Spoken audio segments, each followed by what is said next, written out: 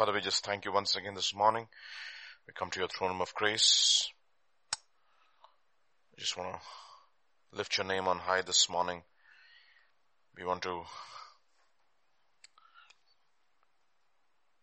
meditate and study your word, that our minds will be washed once again by the water of your word, that will be sanctified a little more, Father, from the dirt that we would have accumulated over the years, O Lord, from this world. Ideas and thoughts and value systems and priorities that have been accumulated over a period of time, that our soul has accumulated ideas, thoughts, ideologies that we have subscribed to over the years, O Lord. And this morning we pray, Father, that even as we come under the fresh supply of water of the word of God, we pray, Father, that you cleanse our minds, sanctify us, O Lord, by your truth, and set us apart. Cleanse us a little more and set us apart a little more, so that we can understand your will even more clearly. Your general will that you have for all of us will become even more clearer, that we will have a stronger conviction to that end, and the specific will that you have for all of us, the specific work that you have ordained for us even before the foundation of the world was laid, that we should walk in them, that will become even more clearer to us, O Lord. Grant us grace to that end, we pray. We thank you, we praise you, for in Jesus' name, Amen.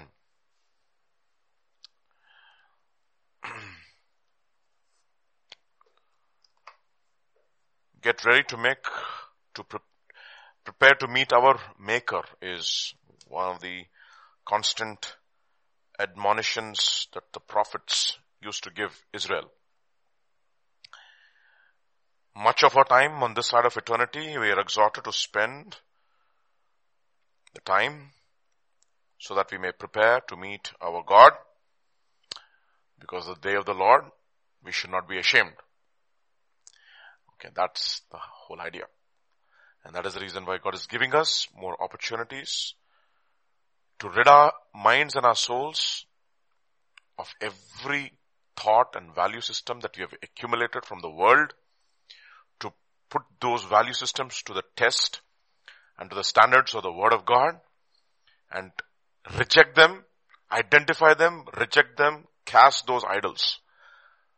Stubbornness is as iniquity as idolatry, is what 1 Samuel chapter 15 will say. Stubbornness, that stubborn ideologies that we have accumulated over a period of time in our sojournings in this world. Okay. In all the books that we might have read, the movies that we might have watched, the degrees that we might have accrued, right? All those value systems. And that is the reason why it says all that is in the world. It doesn't say some things of the world.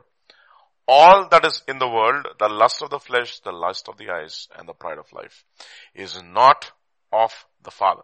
Therefore do not love the world, nor the things of this world. If any man love the world, the love of the Father is not in him. And therefore, we are progressing, we are walking, even during these days of lockdown, we are being ready to punish every disobedience, to bring every thought captive to the obedience, and being ready to revenge every disobedience when our obedience is complete. So when our obedience gets complete, it says, if you turn there to 2 Corinthians chapter 10 verses 4 onwards, for the weapons of our warfare are not carnal, but mighty in God for the pulling down of strongholds. Yeah, the strongholds in our minds, those stubborn attitudes, those stubborn ideologies that we idolize and that we have worshipped over a period of time, that we thought was great, noble, etc., etc., etc., whatever adjectives that you want to give. And but when we put them to the test and scrutinize them under the lens of the Word of God, we find them to be absolutely demonic, worldly, sensual. Okay, earthly, sensual, and demonic. Okay, that's the wisdom of this world. So what do? We identify those strongholds, those stubborn attitudes, those idols, and we cast down those arguments or pretensions, some other translations will say, and every high thing that exalts itself against the knowledge of God. And therefore, we need to grow in the grace of God, and we are to grow in the knowledge of God, and my people will perish because of the lack of knowledge, right? So, knowledge of God, bringing every thought into captivity to the obedience of Christ, and being ready to punish all disobedience when your obedience is fulfilled. When your obedience is complete, you see any disobedience that is raising up in our minds and in our hearts, we need to go after it with a vengeance, is what we've been exhorted to, because we need to prepare ourselves to meet our Maker. If you turn with me to Amos chapter 4, and if you can put it first in the NASB, and then we can put it in the Message. I like to read it in the Message. I don't want to read from the Message but sometimes I can't help it. It's so beautiful. But first we'll read it from verse 6, brother. 6 onwards. Amos chapter 4 verse 6 onwards. But I gave you also cleanness of teeth in all your cities. What is cleanness of teeth? When you eat chocolate, what happens? Yeah, the entire teeth gets stuck with food. That's exactly what happens. There's no food to get stuck into our teeth. Okay, after you eat your food, what happens? You take those things, the toothpick, and do all those cleansings, so that requirement was not there. Okay, no requirement of taking the toothpick and cleaning your teeth. So I gave you cleanness of teeth. How? And lack of bread in all your places. There was no bread at all, so that you didn't have to brush your teeth. I mean, you had to brush your teeth just to ensure that you don't have bad breath. Maybe that was the only reason why. But no food to eat, yet you have not turned to me, declares the Lord. And then he goes on to say, furthermore, I withheld rain from you while there were still 3 months until harvest. Then I would send rain on one city, and on another city I would not send rain. One part would be rain, while the other part would not rain and would dry up. So 2 or 3 cities would stagger to another city to drink water, but would not be satisfied. Yet you have not turned unto me. I smote you with scorching wind and mildew, and the caterpillar was devouring, or locusts were devouring, and many gardens and vineyards, fig trees and olive trees. Yet you have not turned to me, declares the Lord. And then what happens? I sent a plague among you, after the manner of Egypt. I slew your young men by the sword along with your captured horses, and I made the stench of your camp rise up to your nostrils. Yet you have not turned unto me, says the Lord. You see, all these I have sent, but you have not turned to me. Look at what it says in the Message. The Message captures it even more interestingly, but you'll get the idea. Don't just get carried away by only the letter. Understand the spirit behind the letter. Okay. Amos chapter 4 and verse 6 onwards. You know, don't you, that I am the one who emptied your pantries and cleaned out your cupboards? Who left you hungry and standing in bread lines? I like that. But you never got hungry for me. You see that lines near supermarkets? Bread lines. But you never got hungry for me. You continued to ignore me. God's decree. Then, yes, I am the one who stopped the rains 3 months short of harvest. I'd make it rain on one village, but not another. I'd make it rain on one field, but not another. And that one would dry up. People would stagger from village to village, craze for water and never quenching their thirst. But you never got thirsty for me. You never were hungry for me. You never was thirsty for me. That is the reason why Jesus says, He says, do not labor for the bread that perishes, but labor for the bread that endures unto eternal life, and I am the bread. You ought to be hungry after me. If you eat this, you'll feel again hungry. But if you hunger after me, you'll always be satisfied. You ignored me, says the Lord. Verse 8 and verse 9. I hit your crops with disease and withered your orchards and gardens. Locusts devoured your olive and fig trees, but you continued to ignore me. I revisited you with the old Egyptian plagues. Killed your choice young men and prize horses. The stink of rot in your camps was so strong that you held your nose, but you did not notice me. You continued to ignore me. See, the whole idea is that we turn back to God, right? And then it goes on to say, I hit you with earthquake and fire, left you devastated like Sodom and Gomorrah. You were like a burning stick snatched from the flames, but you never looked my way. You continued to ignore me. And verse 12 will say, and this I have done to Israel, and this is why I have done it. Time's up, O Israel. Prepare to meet your God. Kya baat hai? Time's up. Prepare to meet your God. Time's up. It's time. So we need to be prepared. That's the whole idea of these 47th day, if I'm right today. Yeah. Today's the 7th. Yeah. 7th of May plus 30 days. That is 37 plus 11. Yeah. 48 days. 48 days of the lockdown. 12 more days so that we'll finish 2 months. So how are things is the question. Are we prepared? At least our minds are inclined towards God's word? Have we started thinking the way God thinks? Has his value system become our value system? Or like Pastor said last night, are we only waiting for the things to get better? That this thing is only a phase. This too shall pass. And I'm waiting, so that after this is over, I'm going to go back with a bang to all my old ways of life. See, for example, think about it. The lockdown has not changed people's habits. A little respite and they are cues. It's amazing. It's amazing. You would think at least people would hate their sin and their habits and they would say, at least let me just give up. No. The heart of man is absolutely deceitful. So the external circumstances will not change our heart. Okay. That's the point. I did all these things, all the external situations I changed, but you ignored me. I caused you to hunger, but you were not hungry for me. I caused you to thirst, but you were not thirsty for me. I caused you to have plagues in your cities, but you ignored me. Now he says, time's up. Prepare to meet your God. So this side of eternity, what we want to do is, we want to have a sober mind, right? Like we said, be sober-minded and watchful unto prayer is what 1 Peter chapter 4 will say. Yesterday we looked at that, right? Last night. Okay. So, what we do is, this morning, we're looking at Exodus. We're looking at, thou shalt not have any other gods before me. That's the quintessential commandment, if you will. From there, you will have every other, if you break that commandment, every other commandment by default you will break. In fact, breaking of any other commandment in the 10 commandments, you can actually trace it to the breaking of the first commandment. You can trace it to that.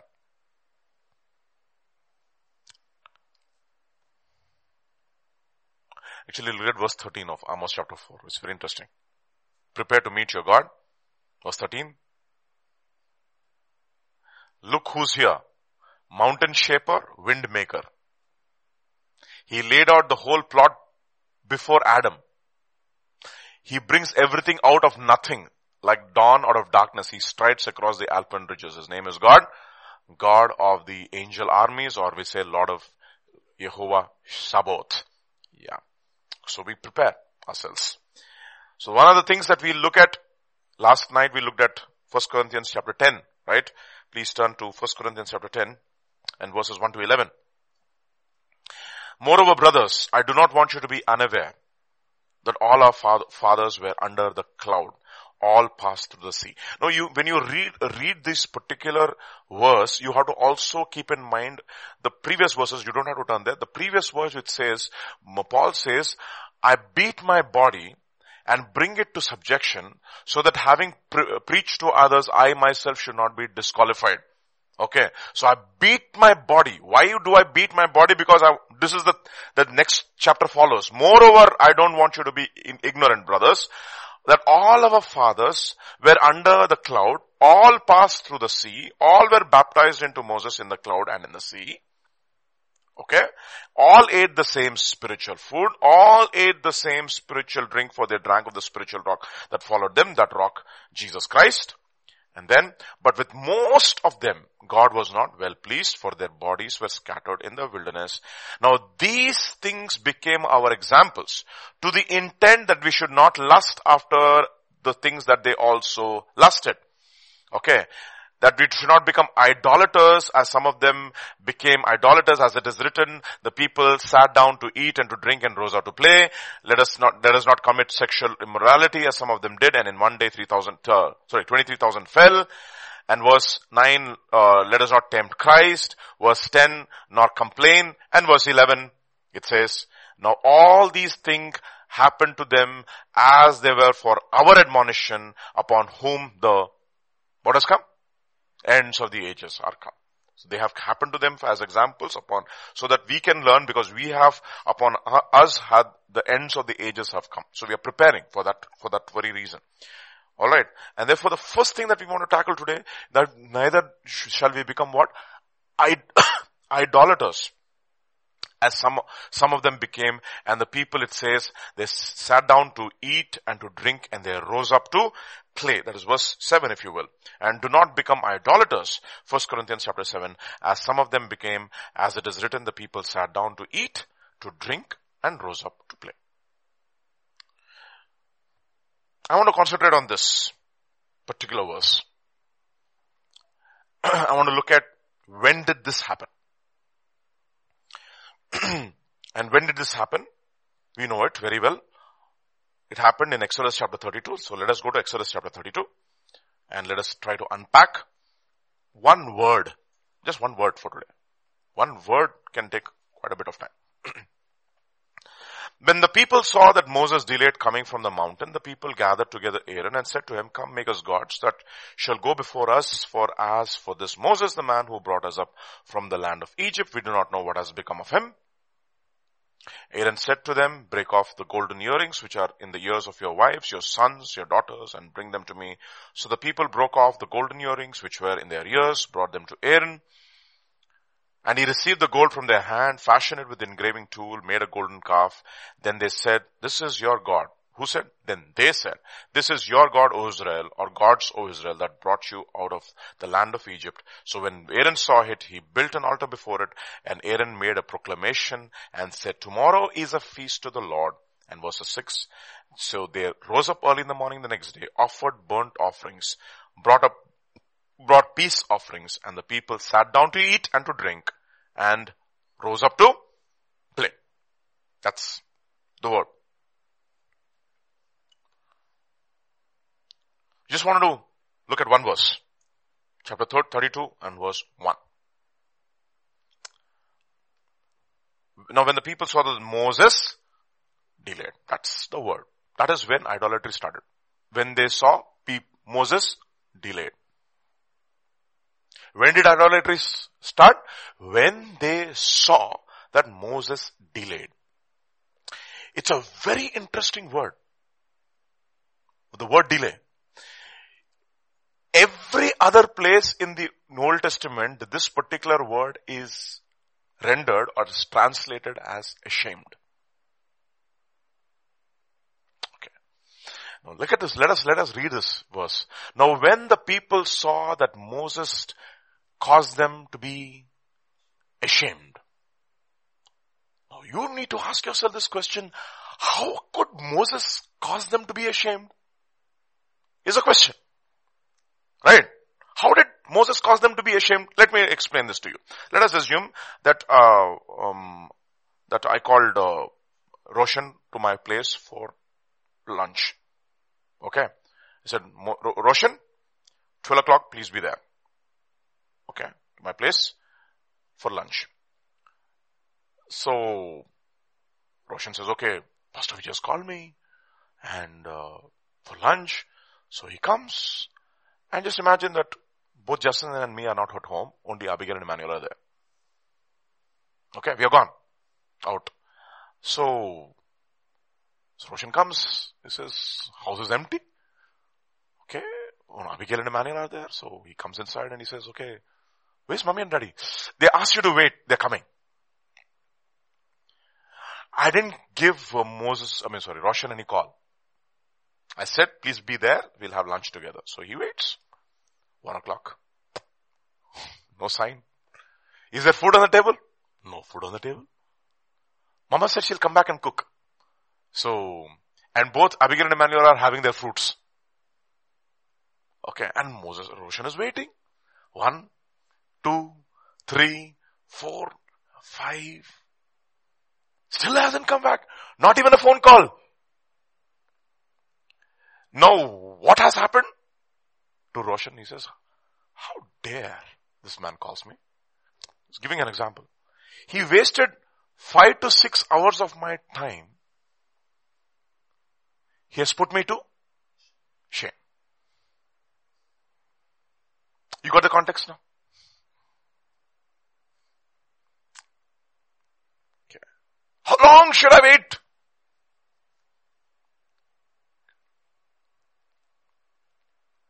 No, just imagine, you call your boss to your home now. You call your boss to your home and you make them wait like that. What have you done? You put them to shame, basically. So you have not given him dignity by attending to him. Or, in other words, you thought that you were so important a person that the person who has called you has to give you importance by attending to you. That is the reason why when the people saw that Moses has put them to shame by delaying his coming. How long is he going to take now? You understand? That is the reason why how we handle God's delays is such an important thing for us. Okay. Now, look, think about this. What was Moses doing on top of the mountain is a question. That is also an important question for us to understand. What is going on with Moses? What is Moses doing there? Now, Moses was doing two things. First, he was receiving the 10 commandments. No.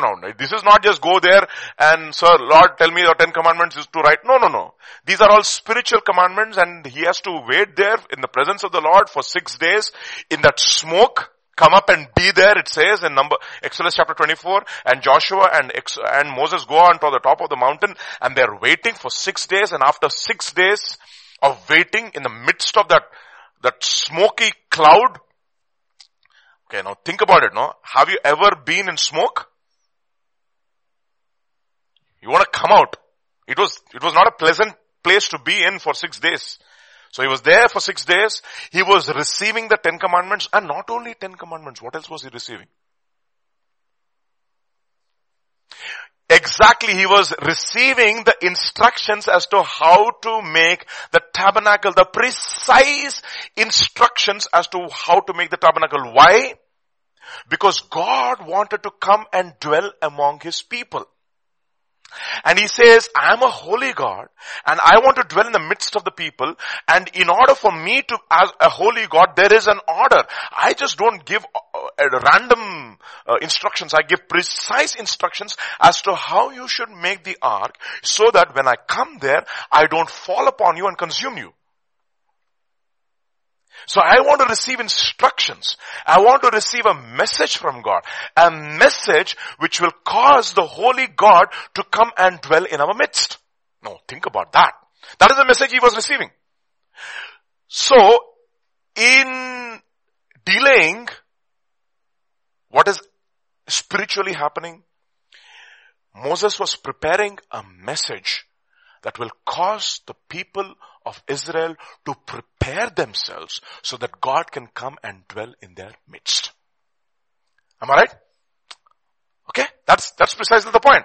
Now, in the New Testament, what does it say? God does not dwell in temples made with hands. You and I are the temple of the Holy Spirit. Okay, so what do we need? We need instructions which will ensure that we cleanse this temple that God has given us so that we can ensure that the presence of the Holy God can dwell in us first.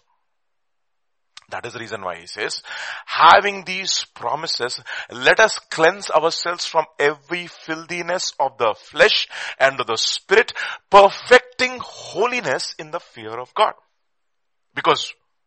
Why? Because we are the temple of the living God. How do you know this? Turn to 2 Corinthians chapter 6 and read the last 2 verses and then go to chapter 7 and the first verse. Look at what it says.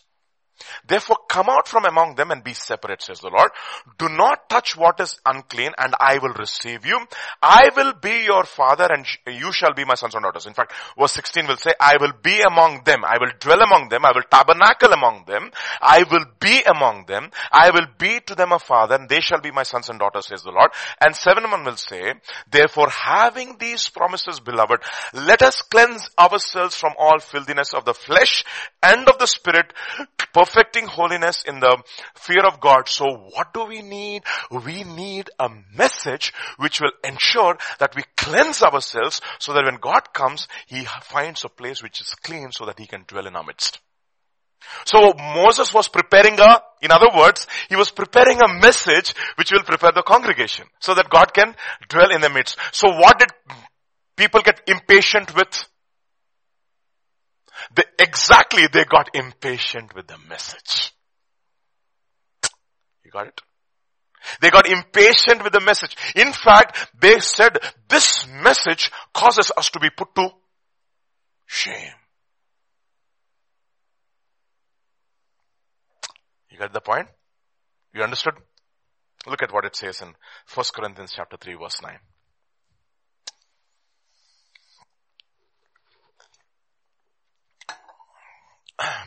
For we are God's fellow workers. You are God's field. Okay. You are God's field. I'm also included here. And you are God's building. So what is He doing? Next. As a wise master builder, according to the grace of God which was given me, as a wise master builder, I have laid the foundation, and another one builds on it. But let everyone take heed how he builds. Why? You're not preparing any ordinary house. You are preparing a house where God will come and dwell in.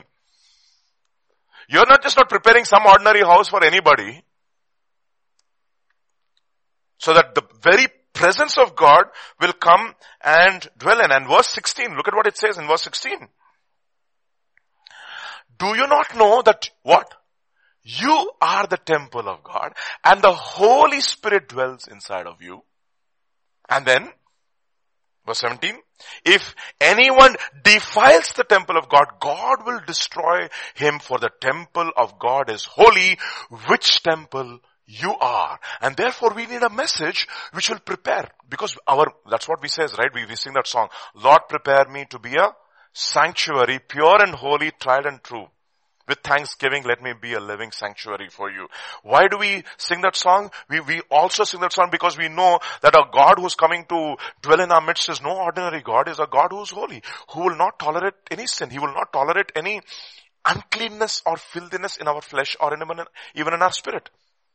And therefore we need a message which will ensure that God can come and dwell in us. And what is that message? I'll tell you. Galatians chapter 2 verse 20.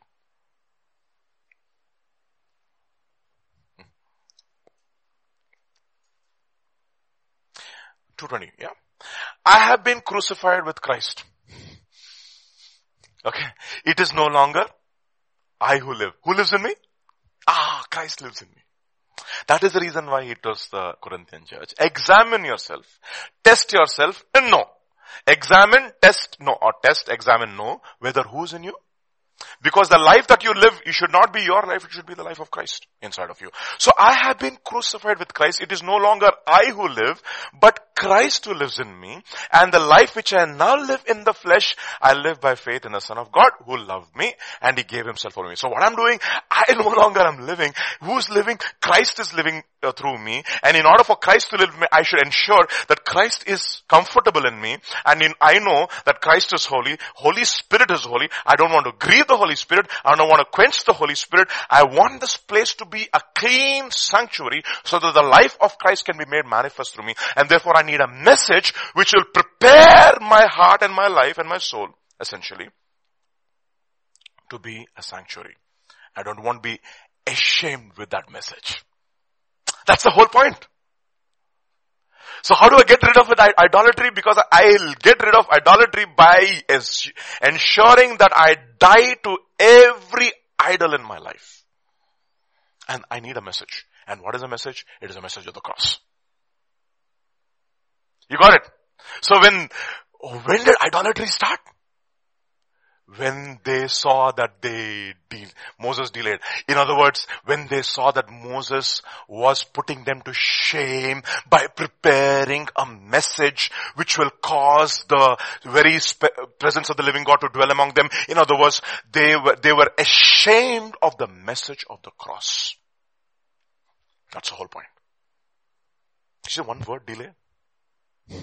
One word delay. Just delay. Has got so much of meaning. And that is a spiritual inclination, my dear brothers. That is one thing which causes us to go towards idolatry. You know why? Because we don't like this message. It doesn't titillate our flesh. It causes us to put to death everything that we have learned in the flesh. Now let me tell you something. Let us assume that we have invested so much of our life in doing good, for example. Like, for example, Pastor was saying something yesterday, right? We have done a lot of good to people. We have given to people. We have done so many good things. But ultimately God says, I have never asked you to do it. It has become what? An idol. I've invested, one of the things that is to ask people, I can't understand. I've studied so hard. I've invested so much of my life to become what I want to become. And God is calling me something totally different. Well, yeah, He's called you. Are you going to put this aside?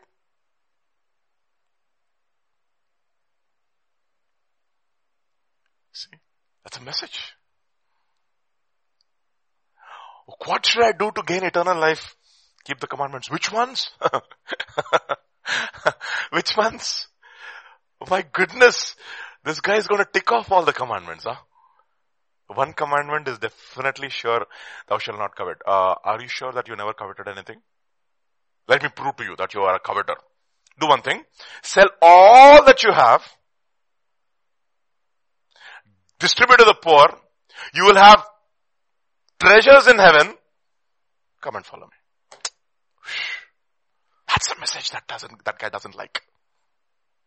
You mean to say, come on, don't you know that I have obeyed my parents right from my childhood?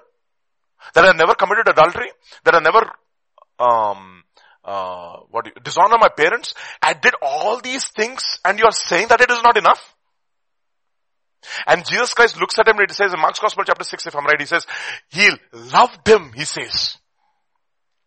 In other words, he saw potential in him. A tremendous potential. But he says, what do you lack? What do you lack? One thing, yeah, exactly. One thing you lack. One thing you lack to complete you. You're still an incomplete man. Smash every idol and come and follow me. That is a message. That's a message. And you know what? He went back, what? Depressed, very sorrowful. You know why? Because he was a man of great wealth. Now if he gives up all of those things, he will be put to shame and he doesn't like that.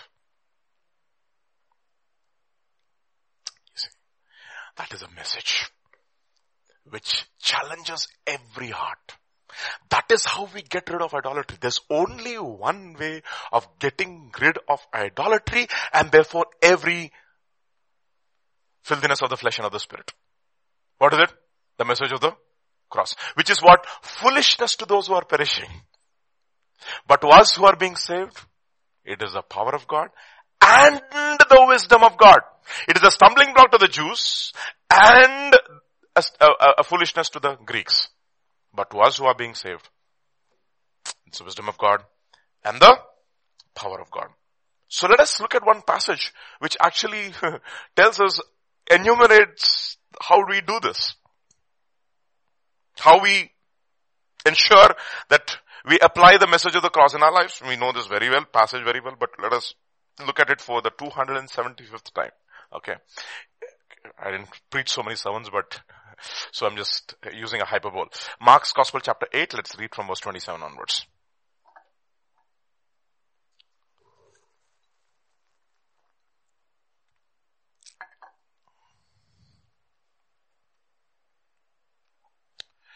Jesus Now Jesus and his disciples went out to the towns of Caesarea Philippi, and on the road he asked his disciples, saying to them, who do men say I am? So they answered, John the Baptist, but some say Elijah, and others say one of the prophets. And then, you know this, he said to them, but who do you say that I am? Peter answered and said, you are the Christ. Then he strictly warned them that they should not tell this to anyone. No, okay. And he began to what? Teach. I like that. This is the most important thing. He was not telling them, he was teaching them. What was he teaching them? The message of the cross. Okay. And he began to teach them that the Son of Man must suffer, meaning you also should suffer. Okay. If we suffer with him, then we will reign with him. Okay. And be rejected. That means you will also be rejected. You will suffer many things and be rejected by the who? By the elders, the chief priests, the scribes, and be killed. You must suffer, you must be rejected, and you must be. And after 3 days you will rise again. He spoke this word openly. Okay, he spoke this word openly. Look at that. Means he was telling many people are there. Okay, even the crowds are there according to this particular gospel. The crowds are also there. Then Peter took him aside and began to rebuke him. What was he rebuking him? Lord, but when he turned around and looked at his disciples, he turned around, looked at his disciples, meaning he was telling everybody, okay, I know Peter spoke for all of you. Maybe you had a small group discussion. What is the master teaching? Is he out of his mind? Okay, Peter, you go and tell him. Okay. Just ask him to stop saying all this. Come on. How can he die like this? Come on. He's such a nice man. Okay, Peter said, okay. I'll go and talk to the master. So he took him aside and he turned around and looked at his disciples. I know you fellows, you had a discussion. Okay, I'm going to speak to all of you now. He rebuked Peter saying, get behind me, Satan. For you are not mindful of the things of God, but the things of a man. What are you mindful of? You are mindful, meaning you have the mindset of man, but you do not have the mindset of God. In other words, you have the mindset of the natural and you do not have the mindset of the supernatural. You have the mindset of flesh. You don't have the mindset of the spirit. That is the reason why it says the carnal mind is in enmity against God and does not submit to the things of God, and indeed it cannot. The word cannot means powerless. Absolutely powerless. Okay. It cannot submit to the things of God. So what are you mindful of? Your mind. Anduke, what are we doing? Through our study of the Word of God, we are taking the Word of God and confronting every dirt in our mind. And that dirt is not necessarily dirty thoughts. It could be noble thoughts too. You should not suffer, Ray. Come on. Let this be far from you, it says in Matthew chapter 16. He says, be it far from thee, O Lord, that you should suffer. And Jesus immediately recognizes that is not the value system of God. It is a value system from the devil. Because that which is earthly, it is sensual, and it is demonic. He recognizes that. Get behind me, Satan, you are mindful not of the things of God, but of the things that are of men.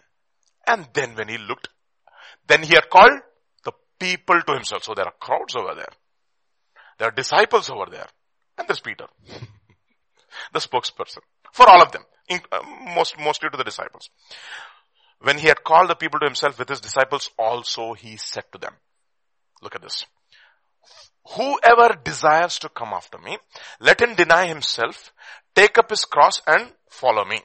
And he gives 5 for statements. How many statements? 5 for statements. That is the reason. He is making this entire message of the cross to hang upon 5 pillars, if you will. 5 supporting arguments. And look at those supporting arguments. For whoever desires to save his life will lose it. But whoever loses his life for my sake and the gospel's will save it. my sake. And the gospel. Both important. Okay. Why gospel? Why gospel? Gospel is the power of God unto salvation to everyone who believes.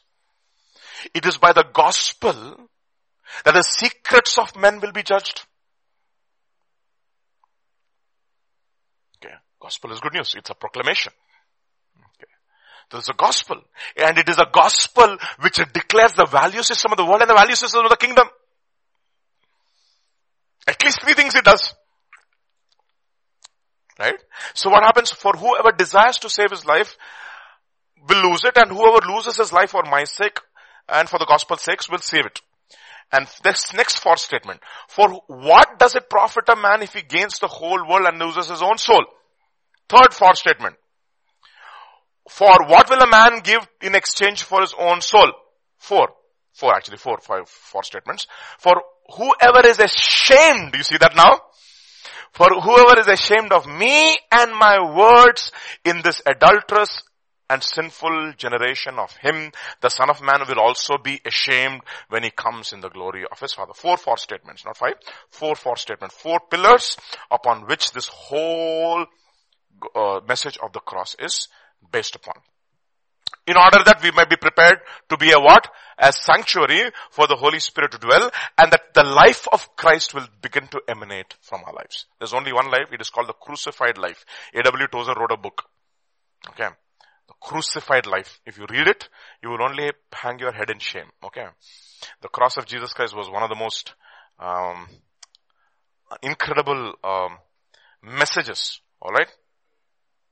So, what is this? For whoever is ashamed of me and my words in this adulterous and sinful generation, of him the Son of Man also will be ashamed when he comes in the glory of his Father and the holy angels. So, if you are ashamed of this message, I will also be ashamed of you. So, let us understand in greater detail as to what these 4 things are. What is the cross?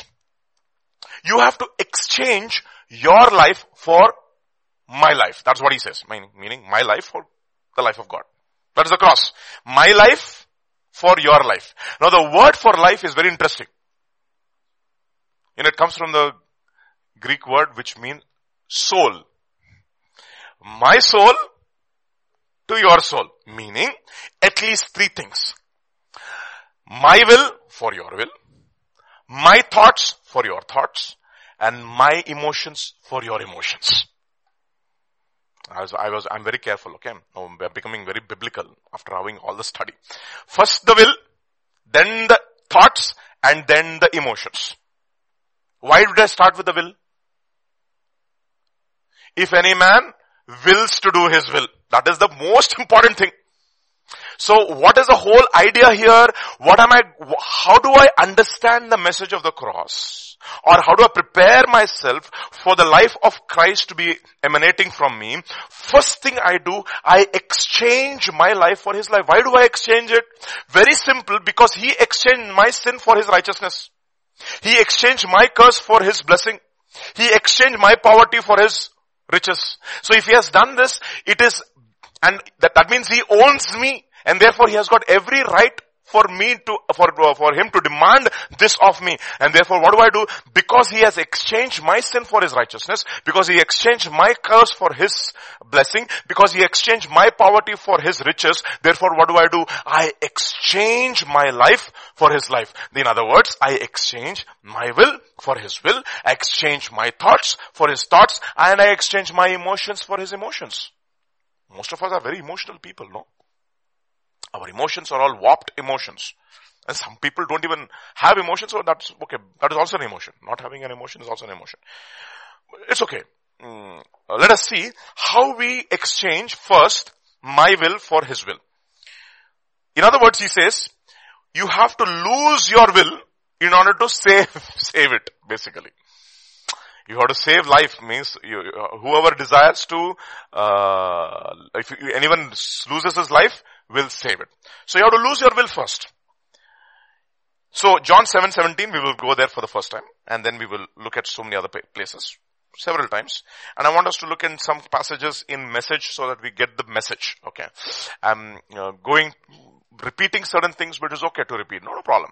If anyone wills to do his will, he shall know concerning the doctrine, whether it is from God or whether I speak of my own authority. Okay. So what is the first thing? In order to know, you have to will. What did I say? In order to know, we have to will. Willing is the key to knowing. Knowing is not the key to willing. Willing is the key to knowing. If I surrender, then I will know. Only when I surrender, I will have revelation. Like yesterday, we heard it, no? Revelation is given to servants, not for anybody else. Those people who are under the lordship of Jesus Christ are given revelation. Turn to Revelation chapter 1, verse 3. In the NASB, if you don't mind, please. Actually, Revelation chapter 1, verses 1 onwards, bro. In the NASB. Revelation chapter 1. The revelation of Jesus Christ, which God gave him to show his, who? Bond servants. Well, isn't it amazing? The revelation is not given to everybody, Baba. It is given only to bond servants. Now, by the word revelation comes from the Greek word apocalypsis, which means something which is hidden. And if it has to be, it's like, putting something in a box. What is there for dinner?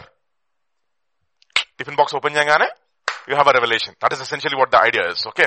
Something which was hidden and now it has been revealed.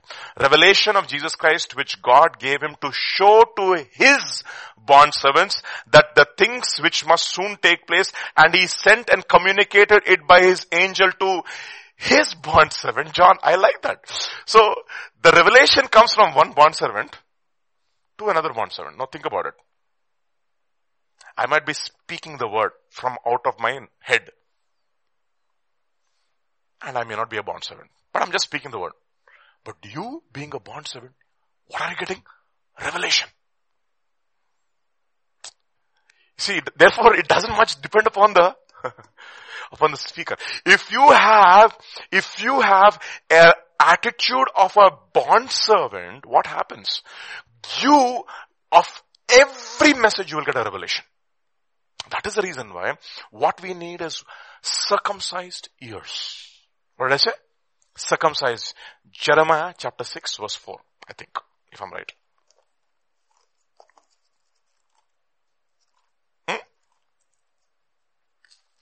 Jeremiah. We'll come back to this place again. Sorry. 1 second. 6:10 or 6:4? Yeah, 6:10. 6:10.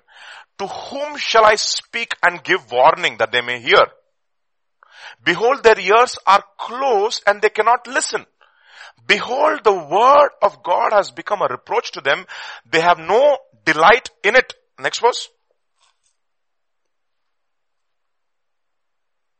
Where it says it's uncircumcised ears.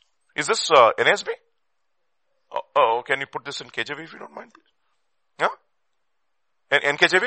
KJV has uncircumcised, right? Yeah. That's what I thought.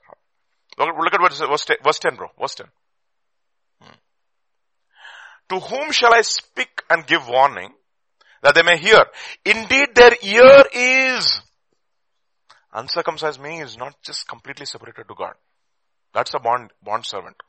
He was willingly given the most important part of his body, ear and tongue, both parts of the body, instruments. 2 instruments we need. Because our ear will determine our tongue and our tongue will determine our destiny. Because a little rudder will turn the entire ship. Okay. So what is a little rudder? Our tongue. Okay. Our body is controlled ultimately by our tongue. Essentially. Okay. And they cannot give heed. Behold, the word of the Lord is a reproach to them. They have no delight in it. You see that? Therefore we need this attitude. We need this, first of all, an attitude of a bondservant. Okay? An attitude of a bondservant. He owns me. Let's go back now. Then what happens? Then the moment we have an attitude of the bondservant, we begin to do his will. First the general will. What is a general will? We know it, no? Turn to 1 Thessalonians chapter 4, verses 3 to 7. 3 to 8. What is the general will? For this is the will of God, your sanctification, that you should abstain from sexual immorality, that each of you should know how to possess his own vessel in sanctification and honor. Meaning, what it tells me is this: everybody has one problem. They know their specific struggles. Therefore, you should know what your struggles are. And you have to keep on fighting. And then go on.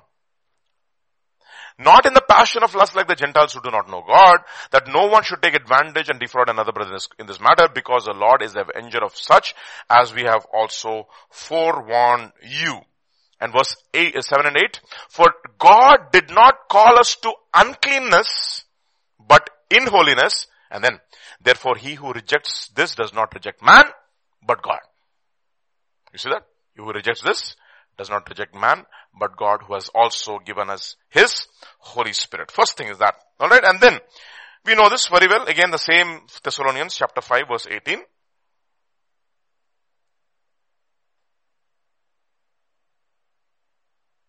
What does it say? In everything give thanks, for this is the will of God. We know this very well again. And then, 1 Peter chapter 2 verse 13 to 17. Therefore, submit yourselves to every ordinance of man. Actually, the word is institution. Okay. Ordinance meaning institution of man. For the Lord's sake, whether to the king or supreme or to the governors, as to those who are sent by him for the punishment of evildoers and for the praise of those who do good. For this is the will of God, that by doing good, what is that doing good? By submitting to every ordinance of man for the Lord's sake. That is the will of God, that by doing good, that you may put to silence the ignorance of foolish men, as free and not using liberty as a cloak for vice, but as bondservants of God. Everything, ultimately, it is a bondservant attitude. This is the will of God. By doing good. Meaning what? This is something very important, no? Having a submissive attitude is such an important thing. Submissive. A meek, gentle, and a quiet spirit. It is not only for the women. It is for all of us. Because in one case, we are all the bride of Christ. A meek, gentle, and a quiet spirit. One of the things that we have to constantly say, Lord, let me be gentle. Gentleness, in meekness, who through opposite, so that I can win those people who are in opposition through meekness. So I can speak the truth, so that after having known the truth, that God may perhaps grant them what? Repentance. In meekness, in gentleness. Grant us that grace, Lord, that we will be a people. That is one true grace that we should practice. To be kind, to be affectionate, loving, giving. Okay, that is to submit, have a meek, gentle, and a quiet, submissive spirit. And that is strength. You know that? Because when you're submissive, God is with you. And therefore you're strong. Why? It says, I the Lord, whom is the high and lofty, I dwell in eternity, and also with a man who has a humble and a contrite spirit, and who trembles at my word. That means he has a fear of God, basically. Okay, so this is the will of God. By doing good, being submissive, having that meek, gentle attitude, and saying, Lord, grant me the grace, O Lord, that I will be gentle and kind to people. 3:17, 1 Peter. And in this process, something might happen to you. What is that? For it is better, if it is the will of God, to suffer, right? You would suffer, for sure. As I told you, right, the message of the cross, suffer, reject, kill. 3 things can happen. For all those who desire to live godly lives in Christ Jesus will suffer, not may, will suffer persecution. If we suffer with him, then we will reign with him. If we deny him, he will, he will also deny us. If we are faithless, he will still remain faithful, because he cannot deny himself. That's a very important lesson for all of us. It is better, if it is a will of God, to suffer for doing good than for doing evil. Therefore, by doing good, what should you do? You should put to silence the ignorance of foolish men. Why are people in darkness? Simply because believers are not doing the will of God and submitting to authority. Simple. Why are people? What is ignorance? Ignorance means darkness. That your very life should be light to the Gentiles. It says, no, the light to enlighten the Gentiles. Who said that? Your life, the life of Jesus Christ will be the light to enlighten the Gentiles. Turn there actually. Luke's Gospel chapter 2 verse 26 onwards if I'm right. We looked at that yesterday. And it has been revealed. Okay, verse 27. Maybe, yeah. And he came by the Holy Spirit, and when the parents brought in the child to Jesus to do for him according to the custom of the law. And then it says, Lord, verse 29, you are letting your servant depart in peace according to your word. And then he says, Lord, for my eyes have seen your salvation. Something very interesting he says. Which you have prepared before the face of all peoples. A light to bring a revelation to the Gentiles. The word is apocalypsos, again by the way. A light to bring revelation. So those people are living in darkness. In him was the life, and that life was the light of men. And when we have that life of Jesus Christ flowing through us, and when we submit ourselves to every ordinance of man for the Lord's sake, what happens? We put to silence the ignorance of foolish men. We show them what it is to live, to have light, which is revelation. And then they look at it and say, this is what a Christian is, who a Christian is. Okay, a light. Alright, so this is the will of God. By doing good, that you should put to silence the ignorance of foolish men. That is the reason why, let your light shine in darkness so that they may see your good works and glorify your Father in heaven. Okay, so first thing, exchange your will to his will. And we know this will, that our bodies are the temple of the Holy Spirit, and this body is not for sexual immorality, and therefore this is the will of God, my sanctification, that I keep myself from sexual immorality. And this day and age, more so. Oh, I messed up in that area, brother. God is able to change your life. Change your life. I messed up, you might say. My mind is completely saturated with evil thoughts. God is able to change that mind. He is able to give you the very mind of Christ if you are willing. But are you willing? Are you willing? That is the reason why it says in 2 Corinthians chapter 8 verse 12. Let us see. What should you have? If there be first a willing mind.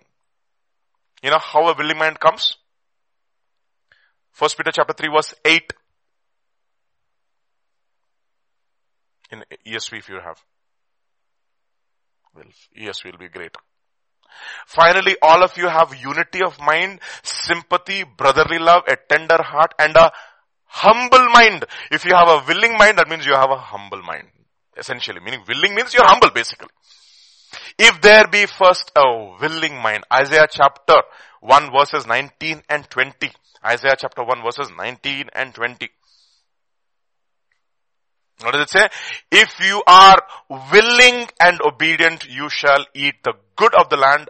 Other translations use the word best of the land. And if you refuse and rebel, you shall be devoured by the sword, for the mouth of the Lord has spoken it. Now, these messages are very, very, very difficult for people. That is the reason why they don't like it. That is what delay is. They're ashamed of these kinds of messages. Because it doesn't glorify self. It says you put to death the deeds of the body. Okay. So if there be first a willing mind. So therefore should be a willing mind. In order to get a willing mind, first you have to will yourself. If anyone wills to do his will, the will has to be bent, my dear brothers. Okay. It's a crooked will we have. We are bent in a particular direction, and that has to be made straight by the will of God, by the grace of God. Okay, we made straight in the name of Jesus. The cross has to be applied in those areas. Second, what did I say? I exchange my will for his will. Second, I exchange my thoughts for his thoughts. We know this very well. I want you to look at first Isaiah chapter 55 verses 8 and 9 in KJV or NASB, fine. But verses 1 to 7 in the Message. Okay? First is Isaiah chapter 55 verses 8 to 9, and then 1 to 9 also in the message maybe, okay? For my thoughts are not your thoughts, nor my ways your ways. Okay, that is the reason why he says, Moses tells Lord, show me your ways. And what does Jesus say? My presence will go with you, meaning my faces will go with you. I will guide you with my face. That means I will show you. I will show you what my both sides are, so that you will know the goodness of God and the severity of God, the terror of the Lord and the love of God, and the patience of God. Both you need to know. A balanced approach. Okay. For your thoughts are not my thoughts. For my thoughts are not your thoughts. Your ways are not my ways. For as the heavens is high above the earth, so great are my ways and my thoughts than your thoughts. So in order to get to this point, how do we go about it? Now turn to 1 to 9. I want to go this, I know your thoughts, but I want those thoughts. I want to think the way you think. How do I do it? It says in Isaiah chapter 55 verses 1 to 9 in the message. Okay. Hey there. I like that. Koncham light unto the garden, but it's still okay. All who are thirsty, come to water. Are you penniless? Come anyway. Buy and eat. Come buy your drinks. Buy wine and milk. Buy without money. Everything is. Isn't it amazing? The things of God which are most precious, they're free. Why do you spend your money on junk food? I like that. This is exactly what we are doing, in these last days. I'm just not talking about physical food. We are spending time on money on nonsense food. It says a time will come when people will not endure sound doctrine. Look at what he says. Why do you spend your money on junk food?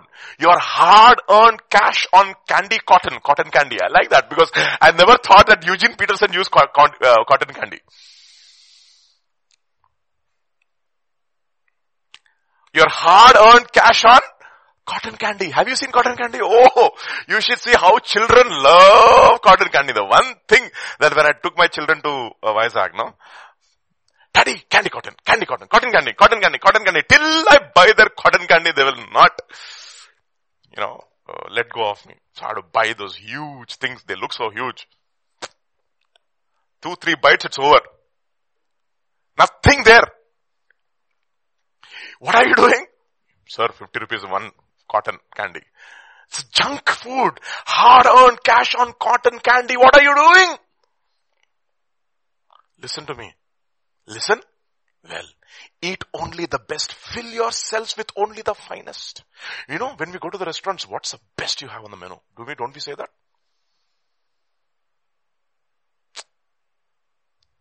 We are gourmets. We are connoisseurs of fantastic food, aren't we? What's on the menu? And we go home. Em chesnavu ee roju? But the first thing, what did you make for dinner? Your hard-earned cash on cotton candy. What are you doing? He says, listen to me, listen well, eat only the best, fill yourselves with only the finest. And then goes on. Pay attention. I love that. Come close now. Listen carefully to my life-giving, life-nourishing words.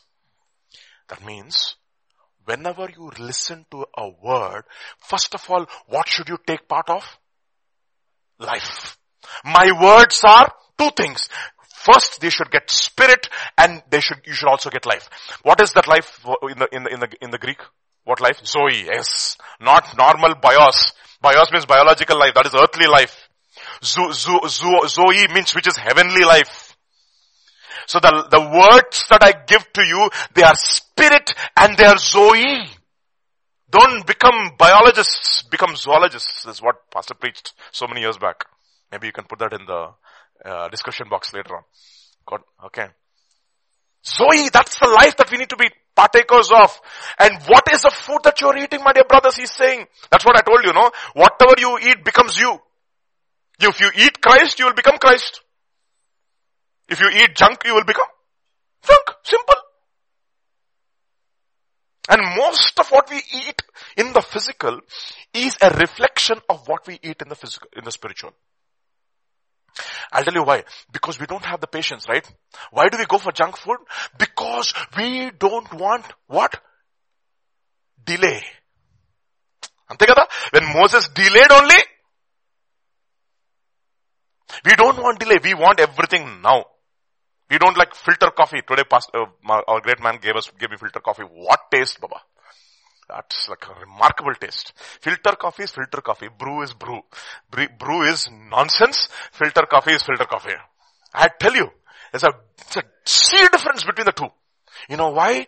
Because it takes a lot of time to do this. 8 hours of something you need to do for the whole thing to filter down and the decoction or whatever you want to call it to filter down and come, and that thickness, that flavor, the taste, the smell, and then it comes into your milk and you put some sugar and you smell it. That's it. Caffeine just gets into your system just like that. That's what he says. The very words that I speak to you should bring spirit, life. Spirit means breath. And Zoe, food. You see, that's exactly what he's saying. Pay attention, come close now. Listen carefully to my life-giving, life-nourishing food, which is, how much do you have to pay for it? Free. Only thing you need to do is one thing. You have to deny yourself. You have to wait. That's what Pastor was saying yesterday, right? So 4 things he mentioned. Waiting, patience, perseverance, and endurance. 4 things. And these are the 4 messages of the cross. To wait upon God, to be patient with the things that are around us, to endure and to persevere. Endure and to persevere. I'm trying to control my tone of my voice. We need to endure and we need to persevere. And we don't want anything easy. No. Easy come, easy go is the saying. Right? The revelation should come. I'm not saying that it should come when you have died to your flesh. That is when you value it. Okay, so pay attention. Only thing is that it should not be, you should die to your flesh. You have to prepare your ears. You should have circumcised ears. That means you should have an attitude of a bondservant, meaning your will is the master's will. Your wish is my command. That's what Moses says, in that movie, 10 Commandments. His father says, are you going to build a city for me? Your wish is my command. Your wish is my will, or something like that. Tumhari aagya, sar aankhon par. Sar aankhon par, right? Am I right? Yeah, sar aankhon par. Meaning I'm gonna, nee aagya ki sirasa vahistanu ani, basically. And I just bend my head and bow my head to your command and I do it. Not out of compulsion, but because I'm a bond servant. I love you. I'm a bondservant of Jesus Christ. Paul, a bondservant of Jesus Christ. That's how Romans starts. Paul, a bondservant of Jesus Christ, called to be an apostle, separated for the gospel of God, which he has prepared even before the foundations of the laid, etc., etc., etc. We can go on. It's a beautiful attitude to have. The attitude of a bondservant, so that you can know his thoughts. And that he can give you his revelation. Pay attention. Come close now. Listen carefully to my life-giving, life-nourishing words. I am making a lasting covenant commitment with you, the same that I made with David. Sure, solid, enduring love. Beautiful, no? I set him up as a witness to the nations, made him a prince and a leader of the nations. This is talking about Jesus, a prophecy of him. And I'm doing it to you. You will summon nations you've never heard of. And nations which you have never heard of, you will come running to you because of me, your God, because of the Holy One of Israel. And, Holy One of Israel has honored you. Seek God while he may be found. Pray to him while he is at close at hand. Where is this quoted? It is quoted in 2 Corinthians chapter 6 verse 2. That is where the whole concept of, your body being a temple of the Holy Spirit, etc. comes. Okay. And God wants us to become a sanctuary. And then go on. Verse 7 and 8. Let the wicked abandon their way of life and the evil their way of thinking. That's what it says. A wicked forsake his way. An unrighteous man, let him forsake his thoughts. So what should he do? He has to exchange my thoughts for your thoughts.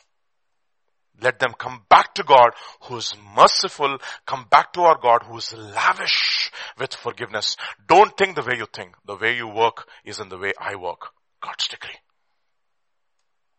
For as the sky soars, etc. So what do? My life-giving, life-nourishing words come, wait at my feet. Learn from me this message. Exchange his thoughts for our thoughts. In other words, have a mind or mindset which is willing to exchange my thoughts for his thoughts. You're still on message, right? Yes. Okay, stay on message. Go to 1 Peter chapter 4 verses 1 to 5.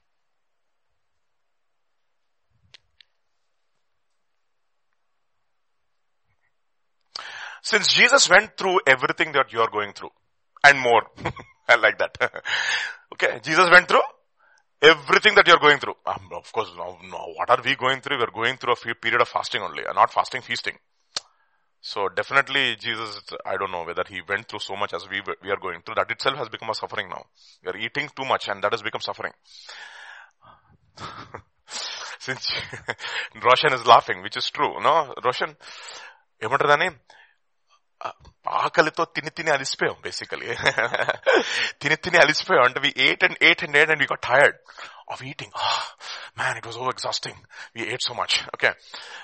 So it's like that. Since Jesus went through everything you're going through, at least not this part for sure. Since Jesus went through everything you're going through and more, learn to think like him. I like that. Actually, other translations will use the word, arm yourselves with the same mind or the same way of thinking. Learn to think like the way he thinks. Think of your sufferings as a weaning from that old sinful habit of always expecting to get your own way. Kya baat hai? What was your old sinful habit? I want my way. That was a child. I want my way. I want my way, my thoughts, my ideas, my. Everything is centered around me. And if nothing is catered to my way of thinking, my way of looking at things, then I'll get offended.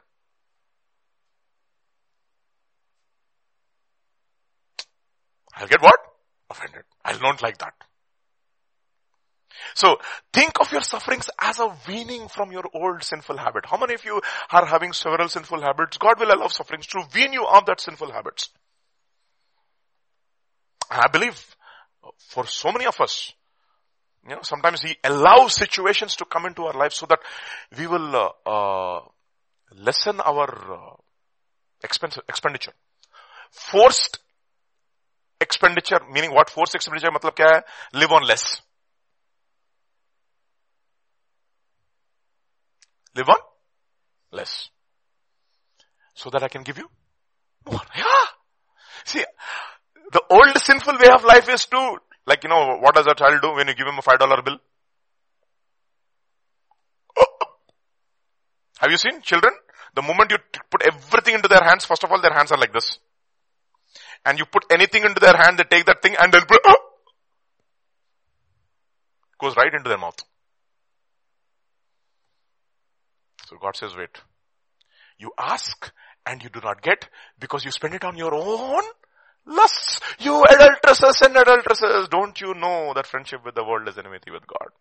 Why is there so much of wars and strifes among you? Go to James chapter 4. Okay, maybe put it in message. Let's see.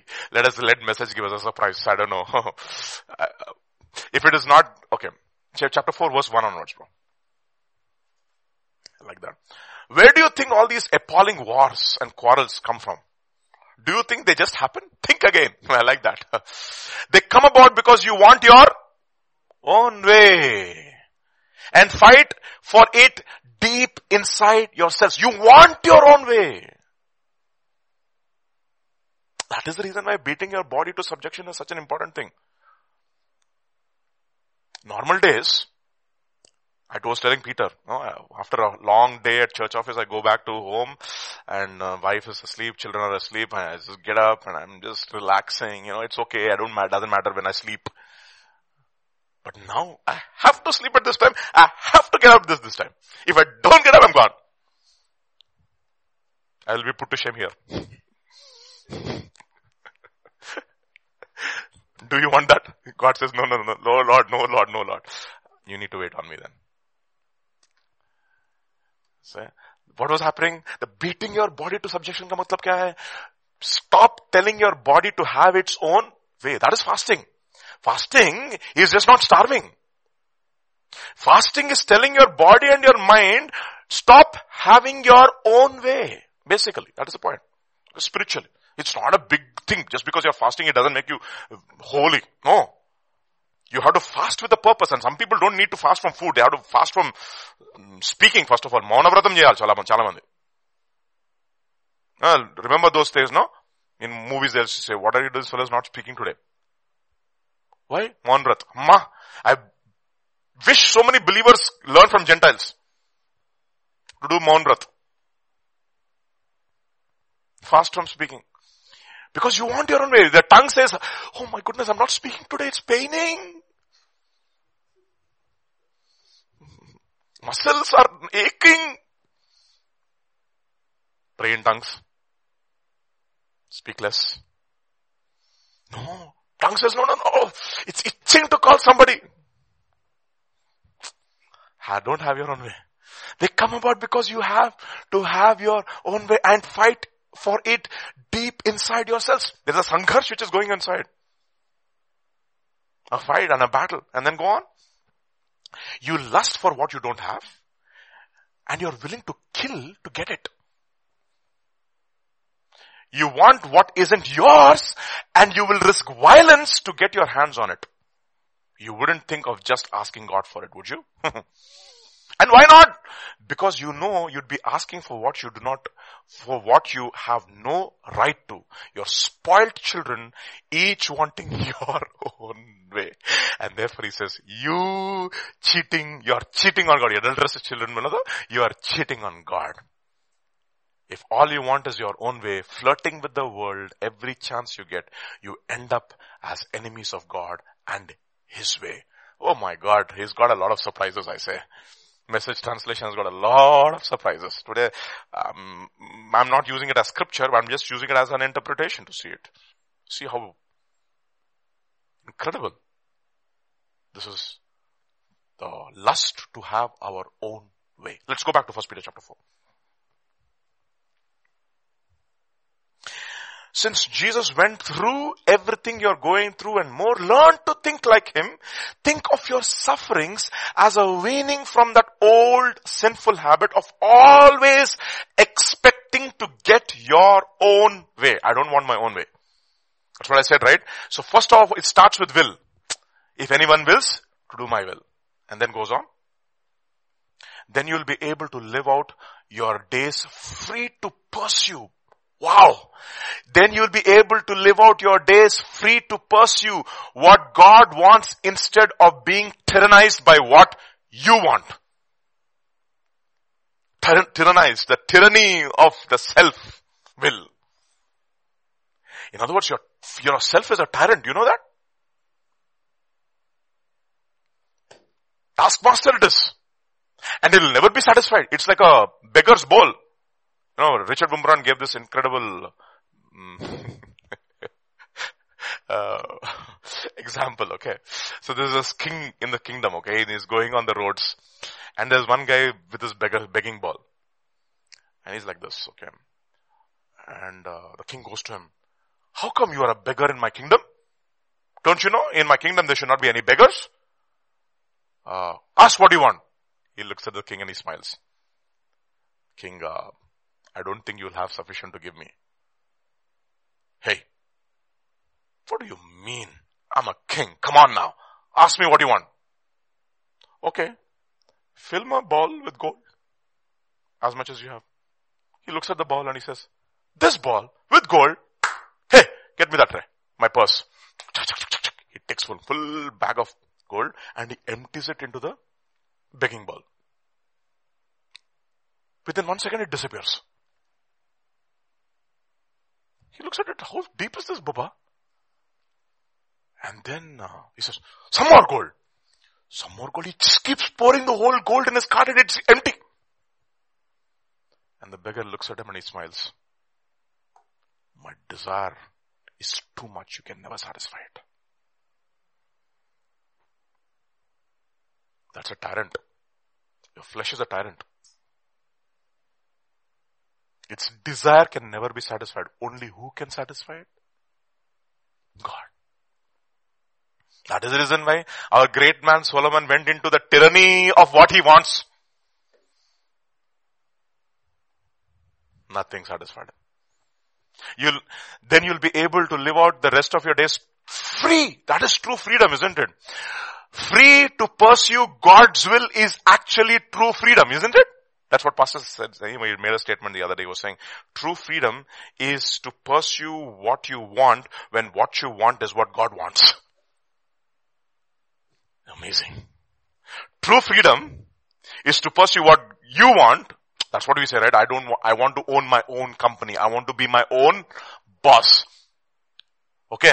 So that is what people say. I want to have my own company. But he says true freedom is to pursue what you want when what you want is what God wants. Then that is fantastic freedom. And then he says, you've already put in your time in that God ignorant way of life. Okay, you already put your sufficient time. That's what he says, right? You have spent sufficient time in living to the lust of your flesh. What is it? In God ignorant way of life, partying night after night, drunken and profligate life. Now it's time to be done with it for good. And then, of course, your old friends don't understand why you don't join with that old gang anymore. But you don't have to give an account to them. They are the ones who will be called on the carpet and before God himself. I like that. Let's go back to 1 Peter chapter 4 and verses 1 to 4 in the normal ESV translation to understand what is going on over here. Since therefore Christ suffered in the flesh. What is suffering? Suffering is God's way to wean you off from that old sinful way of life in wanting to have your own way. That is your old sinful way of life. With the same way of thinking, arm yourself, for whoever has suffered in the flesh has ceased from sin so as to live the rest of the time in the flesh, no longer for human passions, but for the will of God. Your specific will. So in order to do that, you have to exchange your thoughts for God's thoughts. Your way of thinking with God's way of thinking. Your desire to have your own way with God's desire to have His way. Ultimately, it's connected with the will itself. Okay, and the next verse. For the time that is past suffices for doing what the Gentiles want to do, living in sensuality, passions, drunkenness, orgies, drinking parties, and lawless idolatry. See that? Lawless idolatry. That's what the whole point is. That is wanting to have your own way. That is idolatry. With respect to this, they are surprised when you do not join them in the same flood of debauchery, and they malign you. But they will give an account to him who is ready to judge the living and the dead. So what do? Change the way we think. How do we do that?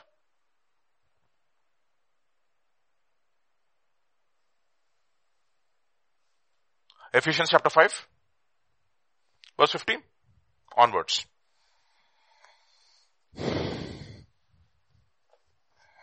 See that you walk circumspectly, not as wiles, but as fools, redeeming the time because the days are evil. And then, redeeming your time. Therefore, do not be unwise, but understand. Okay? Understand what the will of God is. How do you get understanding?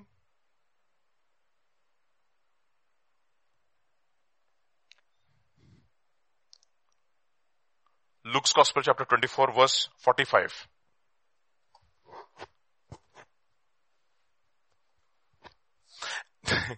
And he opened their understanding. Who has to open their understanding? God has to open their understanding. But in order for God to open our understanding, something we have to do. What do we have to do? 2 Timothy chapter 2 verse 7. In ESV.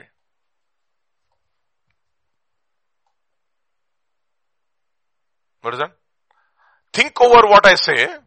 The Lord will give you understanding in everything. Then you will understand what the will of God is. By thinking. Meditation అంటారు. ఆలోచన విధానాన్ని మార్చుకోవాలి. How do we think? Very important. Okay. So we need counselors. Okay. First, so we exchange God's will for our will, God's thoughts for our thoughts, and finally, God's emotions for our emotions. So how do we do that? We emote biblically.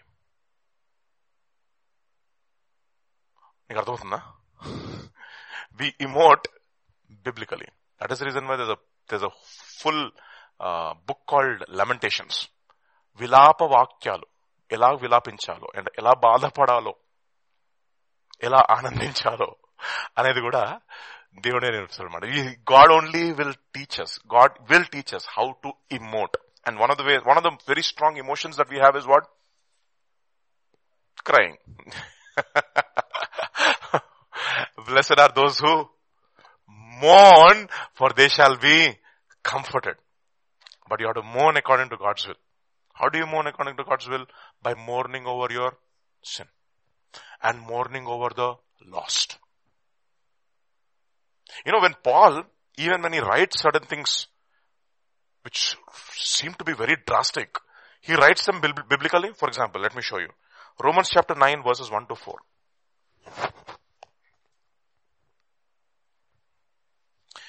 I tell you the truth, I am not lying. My conscience also bearing me witness in the Holy Spirit. What is that? That I have great sorrow and continual grief in my heart. For whose sake?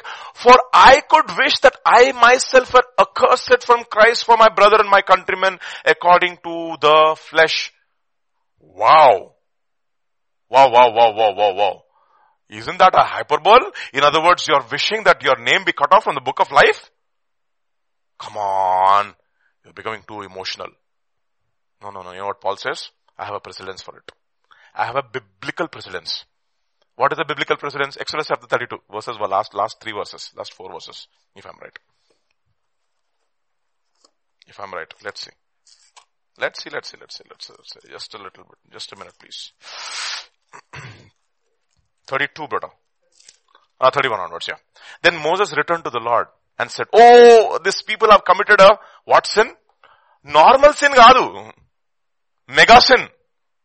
Idolatry is so serious. A great sin, and have made for themselves a God of gold.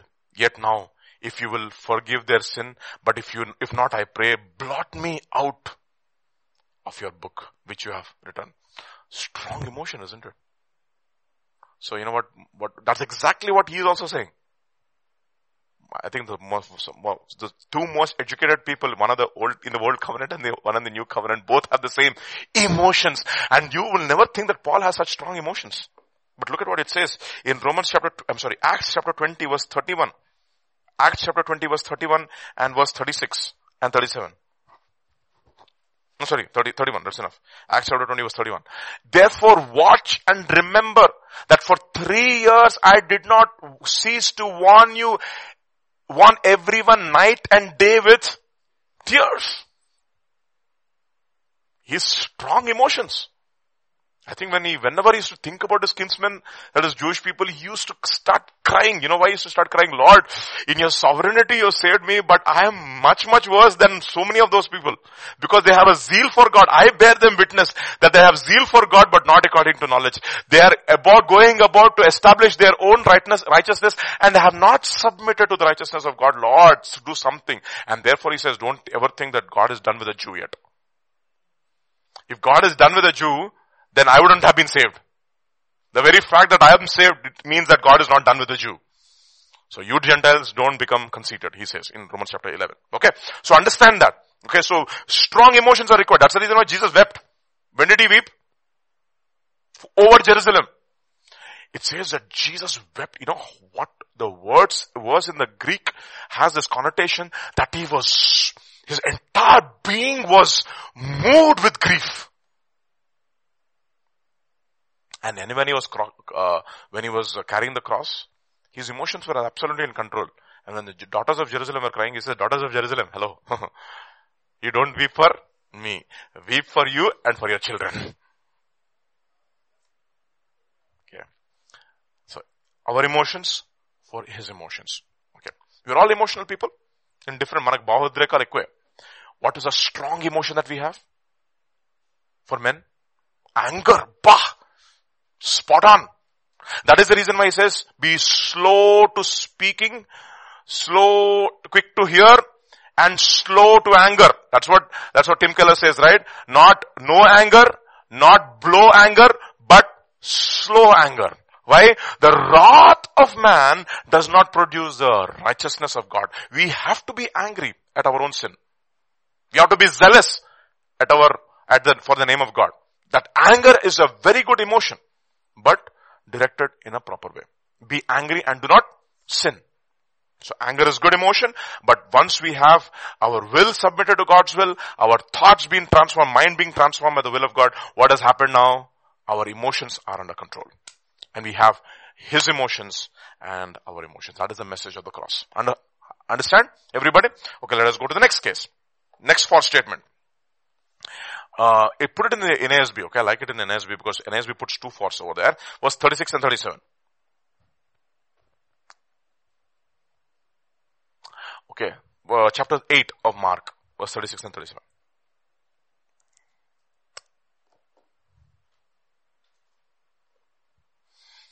For what does it profit a man to gain the whole world and forfeit his own soul? And for what will a man give in exchange for his soul? He's putting that argument with this. If you don't exchange your thoughts for my thoughts, your ways for my ways, and for your emotions for my emotions, and your will for my will, what will happen? You'll lose your whole soul.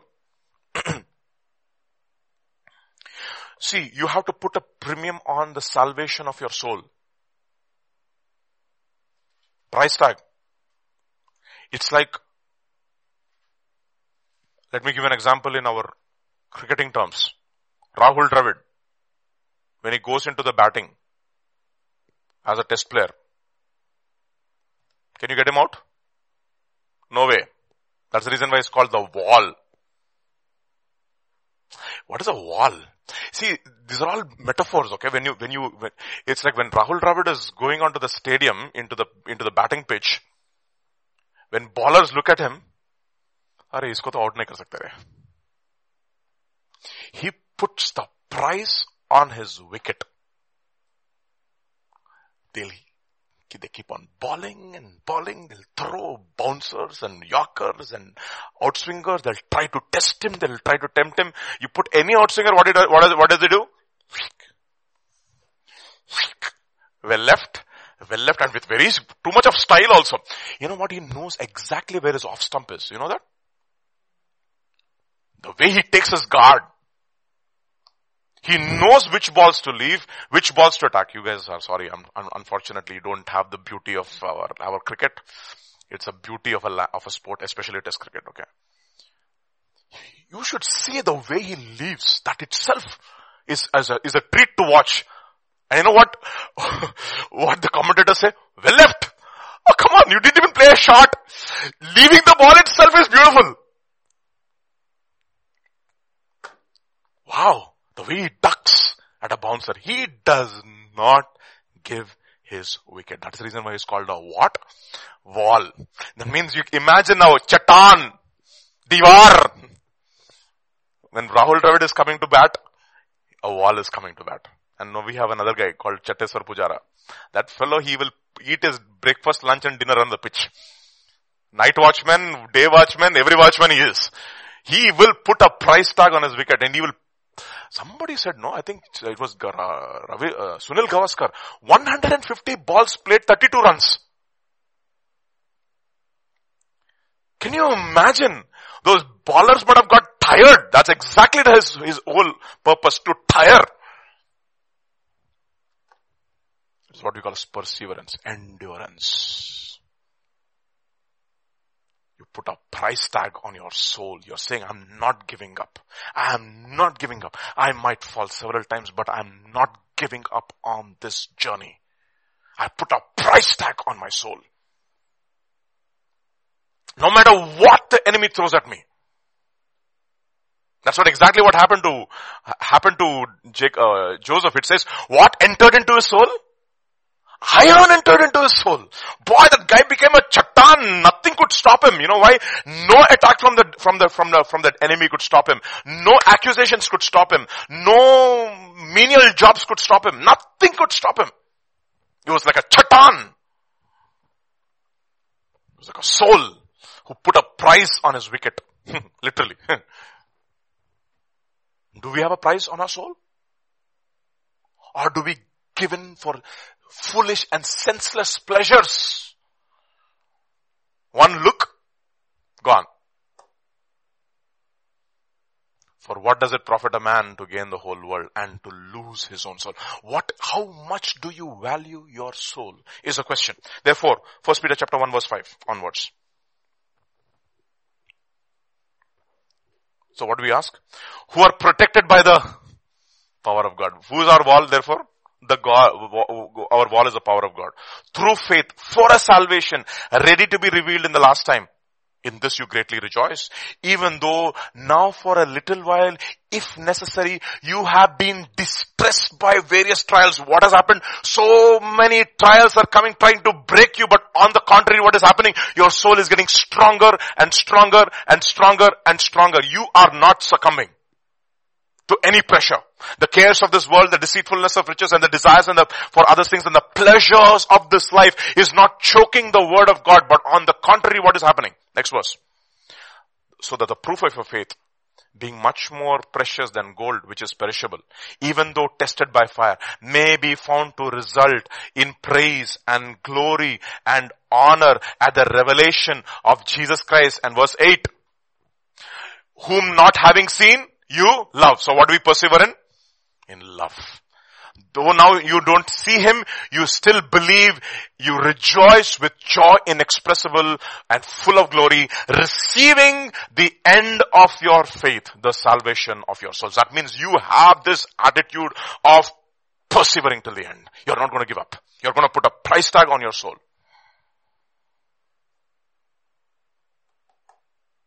Price tag. You know what? In basketball terms, point guard. Point guards, you know what a point guard is, right? I mean, for people who know about basketball, a point guard is a guy who blocks every point. He puts his life on the line.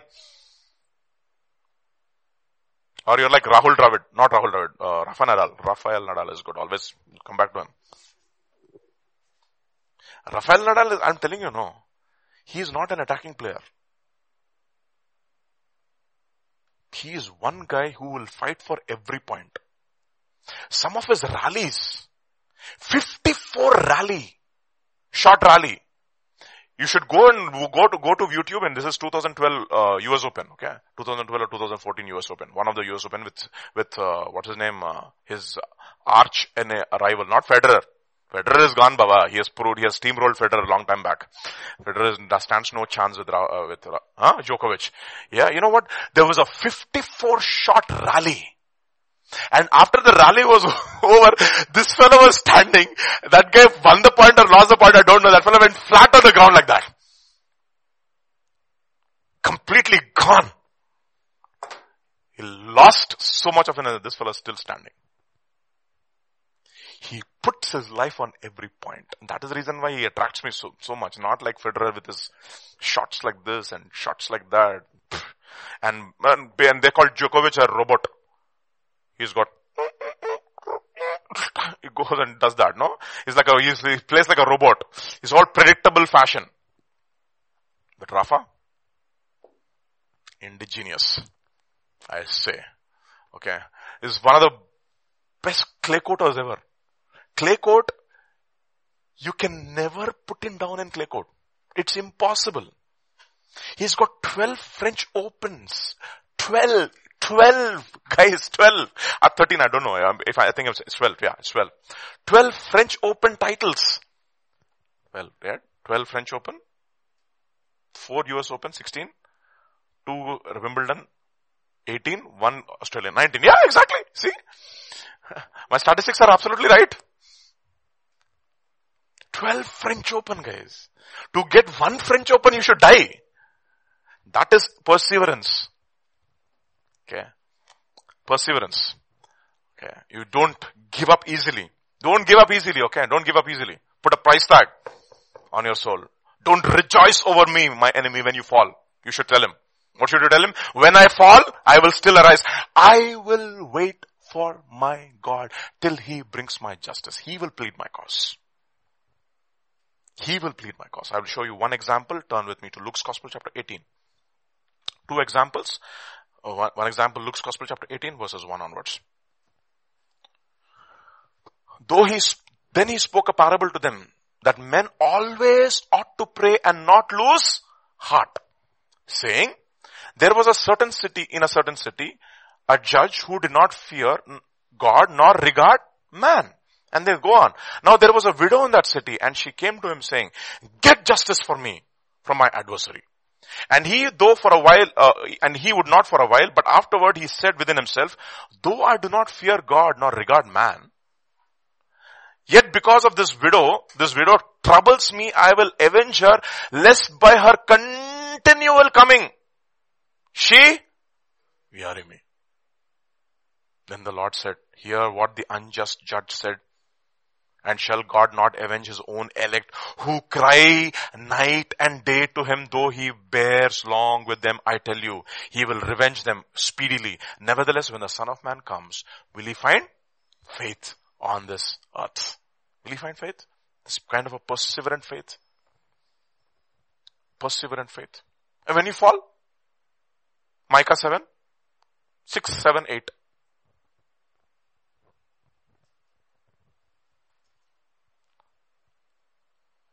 7, I think, yeah. Yeah, 7. Micah 8, 9 and 10. No? Micah 7, 8, 9 and 10. Yeah, sorry. Yeah, 8, 9 and 10. Do not rejoice over me. Okay, yeah, verse 7 onwards. Therefore I will look to the Lord. I will wait for the God of my salvation. Actually, you can look from verse 6 on. Verse 6 onwards.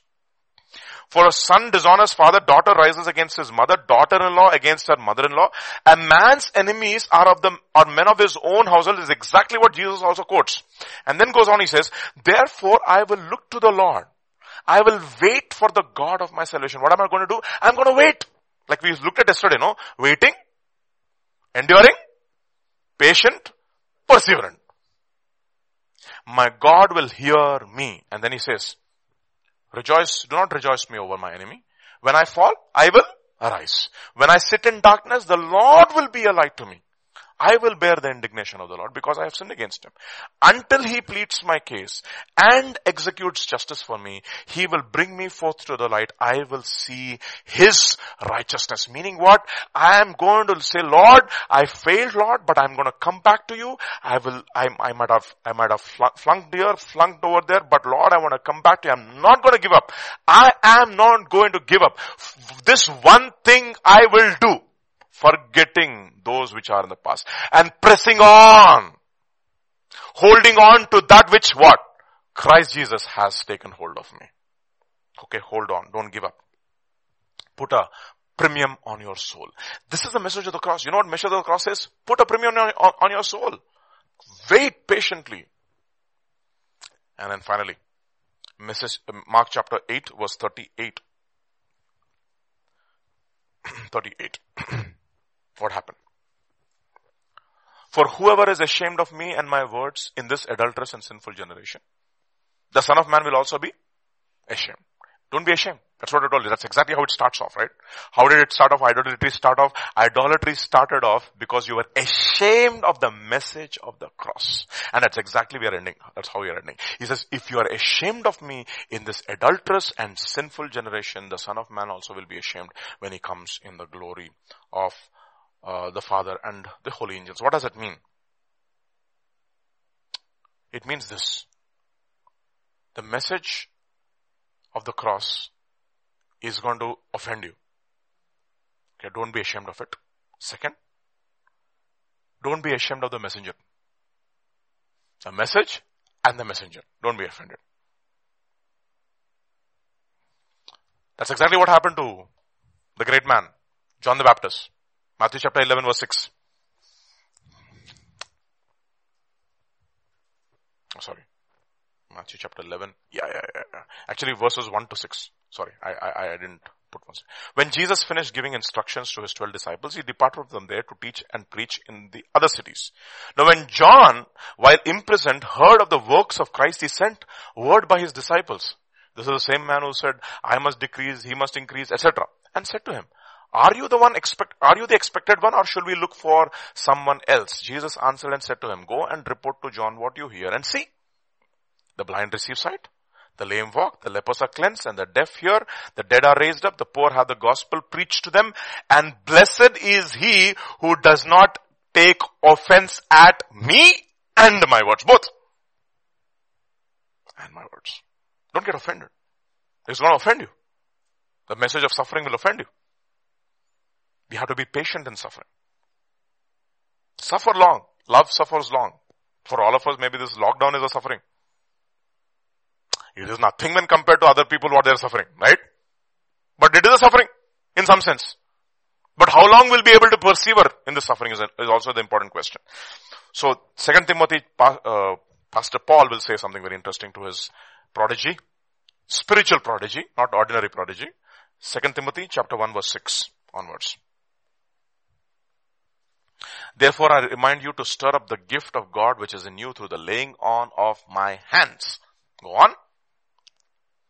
For God has not given us a spirit of fear, but of power and of love and of sound mind. Therefore do not be ashamed of the testimony of our Lord. That is the message. What is the testimony of our Lord? The message of the cross, the witness, the martyrdom. Testimony means martyrdom of the Lord Jesus Christ. That is the testimony, is his witness. Nor of me, his prisoner. That is the messenger. But share with me in the sufferings for the gospel according to the power of God. And then, who has saved us and called us with a holy calling, not according to our works, but according to his own purpose and grace, which he has given to us in Christ Jesus before the time began, but now has been revealed to us in this last hour of time. Okay. But now has been revealed by the appearing of our Jesus Christ, who has abolished death and brought life and immortality to light through the gospel. In verse 11 and 12. To which I was appointed a preacher, an apostle, and a teacher of the Gentiles. For this reason, I also suffer these things. Nevertheless, what? I am not ashamed. Then therefore, you don't be ashamed. For I know whom I have believed, and I am persuaded that he is able to keep that which I have committed to him until that day. Meaning, I am not going to give up, because I know whom I have believed. I am not ashamed. That is the reason why it says, I am not ashamed of the gospel of Jesus Christ, for it is the power of God unto salvation to everyone who believes.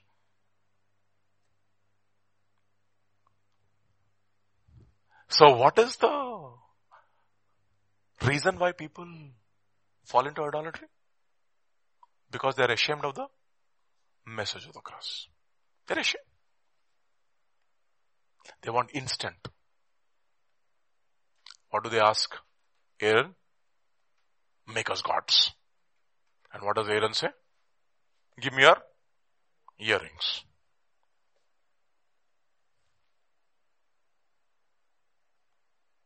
Give me your earrings. Verse 3 of 1 Timothy chapter 4. It says 2 Timothy chapter 4. 2 Timothy chapter 4 verse 3. 2 Timothy chapter 4 verse 3. For the time will come when they will not endure sound teaching, but according to their own desires, because they have itching ears, they will heap for themselves teachers, which will suit their own passions or their own desires. What will they do? They will turn their ears from the truth and they will be turned aside to stories. Stories. Therefore, how you deal with delay, essentially the message of the cross here in this case, determines whether you will fall into idolatry or not. Right? Will we endure? Or will we be overpowered?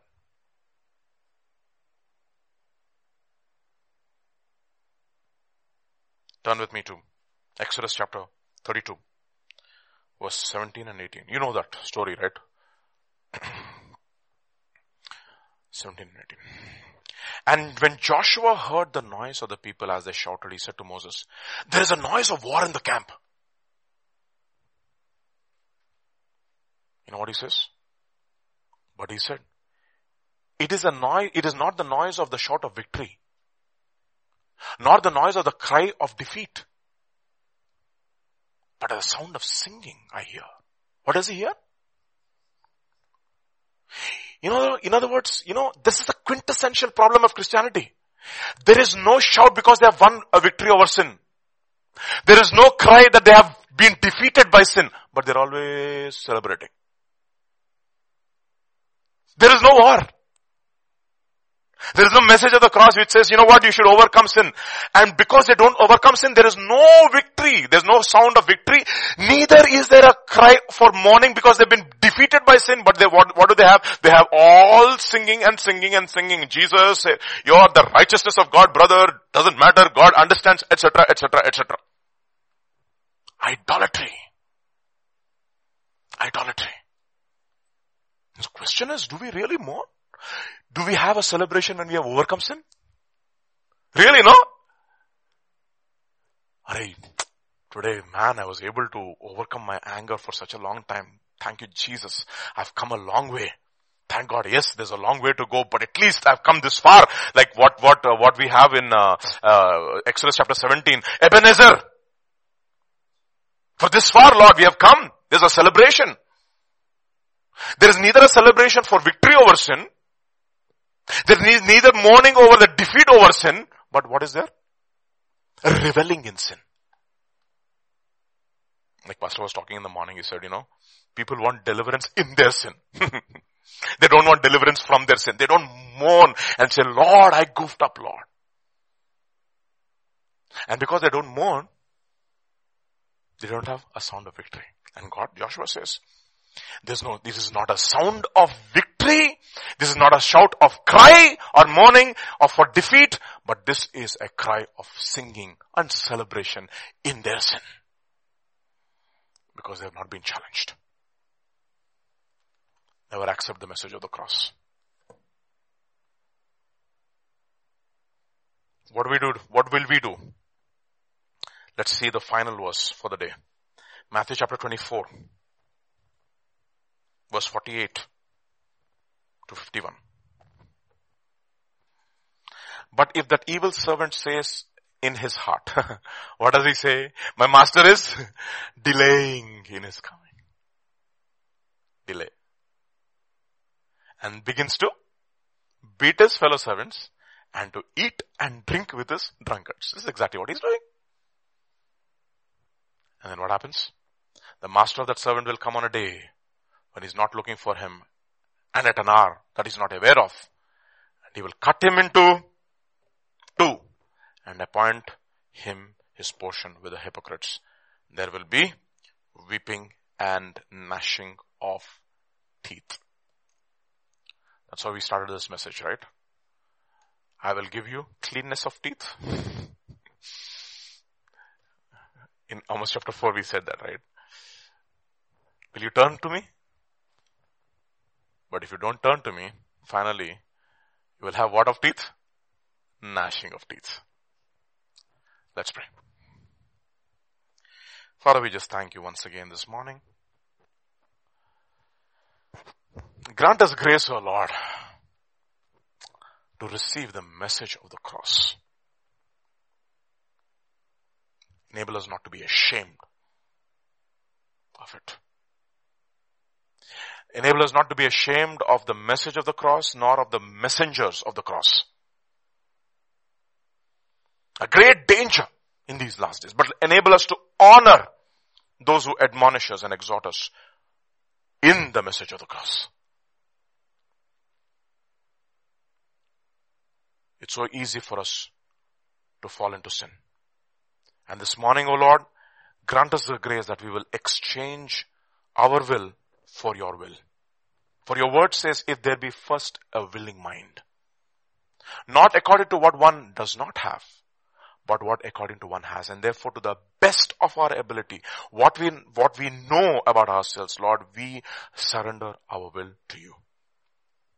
We want to work out our salvation with fear and trembling, for it is God who works in us to will and to do according to his own pleasure, is what your word says, and let it become true and reality in our lives. Enable us to exchange our will for your will, our thoughts to your thoughts, our emotions to your emotions. Teach us your ways. Continue to show us your paths and lead us into the way of everlasting life. We thank you, we praise you, for in Jesus' name we pray. Amen.